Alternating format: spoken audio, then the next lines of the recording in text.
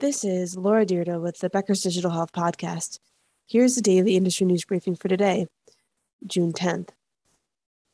First, Oracle's primary mission is improving the complex healthcare system with technology, according to Larry Ellison.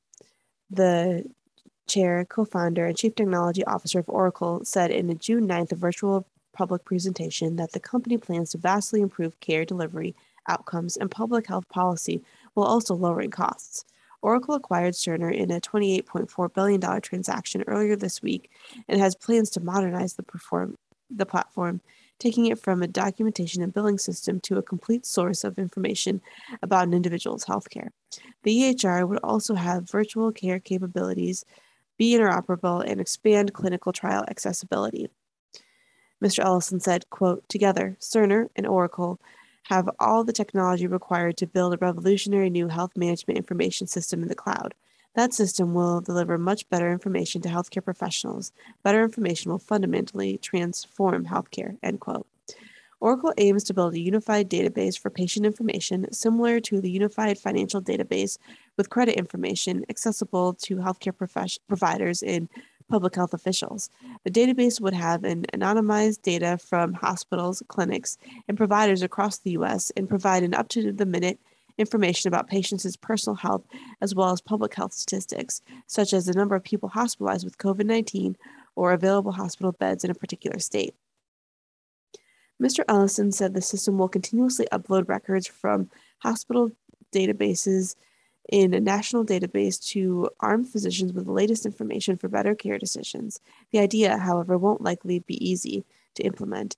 He did not address how the system would gather information from the hospitals that aren't on the Cerner system. Epic has nearly 33% of the hospital market, and interoperability isn't yet a reality. And as always, the data is only as good as the person entering it, leaving room for human error. The larger database also raises security questions. Throughout the presentation, Mr. Ellison noted patients would still have the key to their health records, which are anonymized until patients give providers access.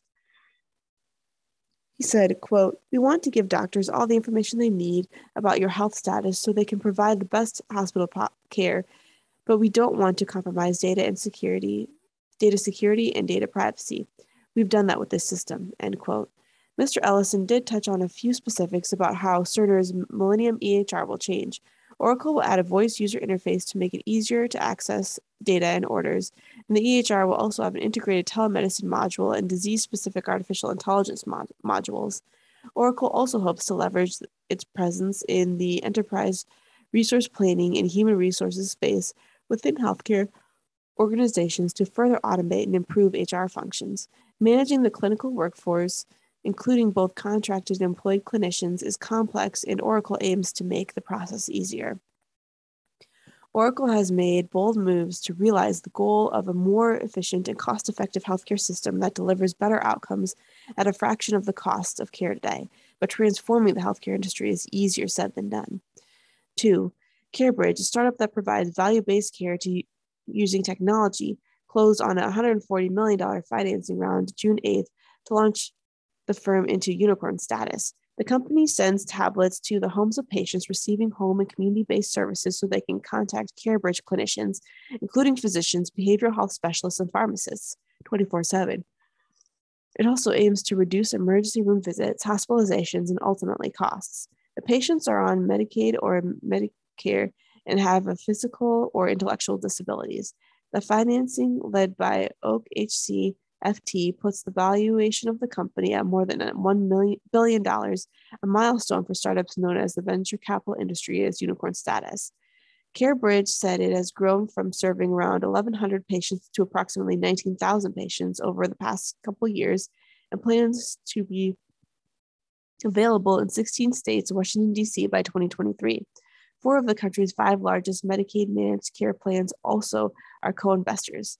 And finally, more tech startup workers are getting laid off in May than any other month in the past 2 years, according to data from layoffs.fyi. Nearly 17,000 employees at tech startups lost their jobs last month, the most since early in the pandemic in May 2020. Tech companies, big and small, have been altering their hiring plans in the face of a tumultuous market and declining tech stocks.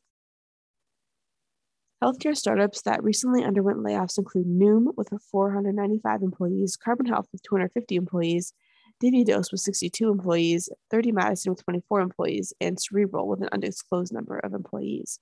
If you would like the latest digital health and technology news delivered to your inbox every day, subscribe to the Becker's Health IT and CIO newsletter through our website at www.beckershospitalreview.com.